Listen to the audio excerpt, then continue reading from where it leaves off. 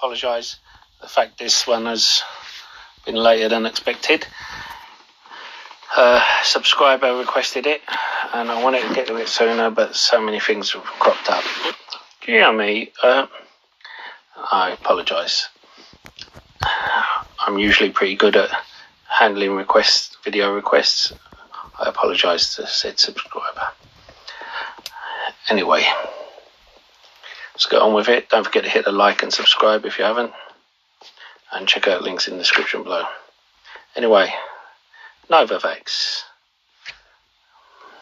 Now, when you look at the chart, think, bloody hell, after a run up like that, you're considering going in, but then you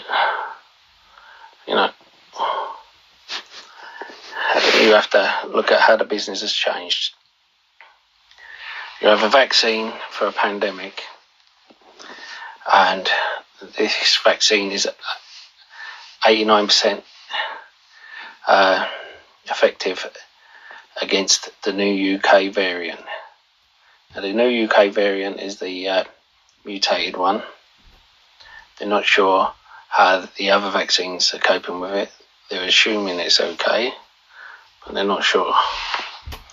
Now, 89% doesn't sound higher when you consider the others are between 94 and 98% effective. But as I said, this is against the new one.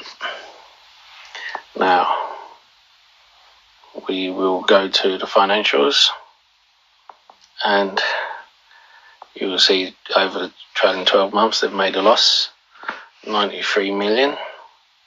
But we check the balance sheet. First thing we see from 2019, this is why it was such a low price originally, is 97 million current assets against 25 million, fine. Total assets 173 million against 359 million. Looks like be in trouble. But then we go to the updated one for last September. You see current assets 671 million and total assets 944 million. Current liabilities 239 million. Total liabilities 837.5 million.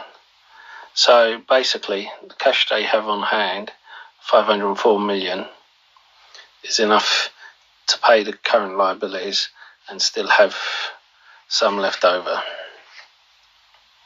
And I think they're in a good position financially. I think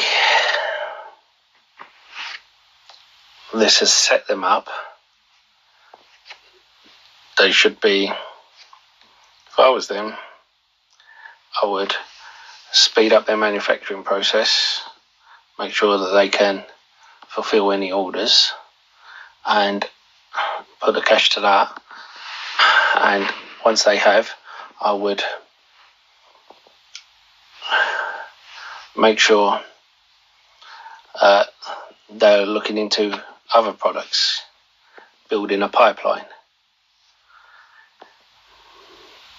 And once they've done that, started researching other products or perhaps an acquisition, I would then look into I would then look into a possibility of paying down some of the debt, so that at least the current debt is gone. If not, then the bad debt. Now, what I don't like with the balance sheet, and I always say this with the balance sheet, is it has the goodwill payments on there, on this assets. I said this with Visa. This is why Visa's growth doesn't look as good as MasterCard when you look at it. I said this at the beginning of the year. When you go year in, year out, Visa looks like it's got better growth than MasterCard, but when you take out the goodwill payments, it doesn't. MasterCard is growing at a better rate. And people are saying to me, now, why is Visa stopping at $200? Why is it? And I said, go back to my video in May, June time, and you will see there where I broke down the figures from Visa and MasterCard, and you'll see that MasterCard is still a growth company, whereas Visa has stopped growing. And unless they do something drastically, like bring in crypto or acquire a new company, they will stop growing. And that's why I don't like seeing goodwill on assets. Companies that do that tend to be ones that stop growing, but like to give the fact that that they are growing. And if we take that goodwill off, then their total liabilities will be more than their total assets. Now, you can give the argument that, yeah, but they don't have to make these goodwill payments.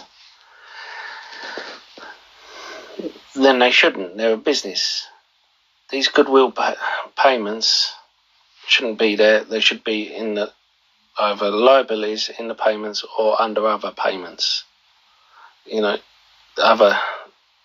should be under other liabilities or optional liabilities, purely because they are payments to make. Now, this money's on their books, but it will be coming off their books, such as deferred revenues even.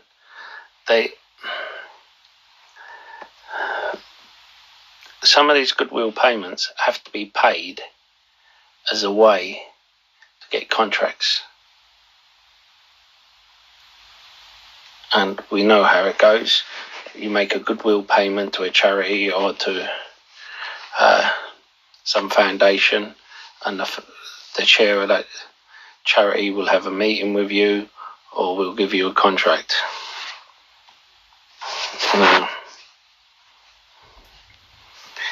Anyway, it's my 2 cents.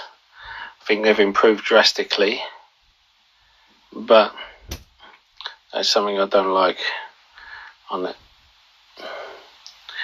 Now, they do have a lot of competition in the space. You've got J&J yet to come out with. Got a lot of huge companies yet to come out with their vaccine. I expect some news from Tiziana Life Sciences soon. Apparently that's going very well. They were testing in Brazil. They're a UK company. They have, and I've done videos on them in the past. They have a stem printer and all the other things, and they're an interesting company. However, please be wary of the run-up. Now, remember, it is a company that's 29x'd. Not without merit, don't get me wrong, but yeah, it still has 29x'd. And it is all down to what direction the management takes. Do they use the money to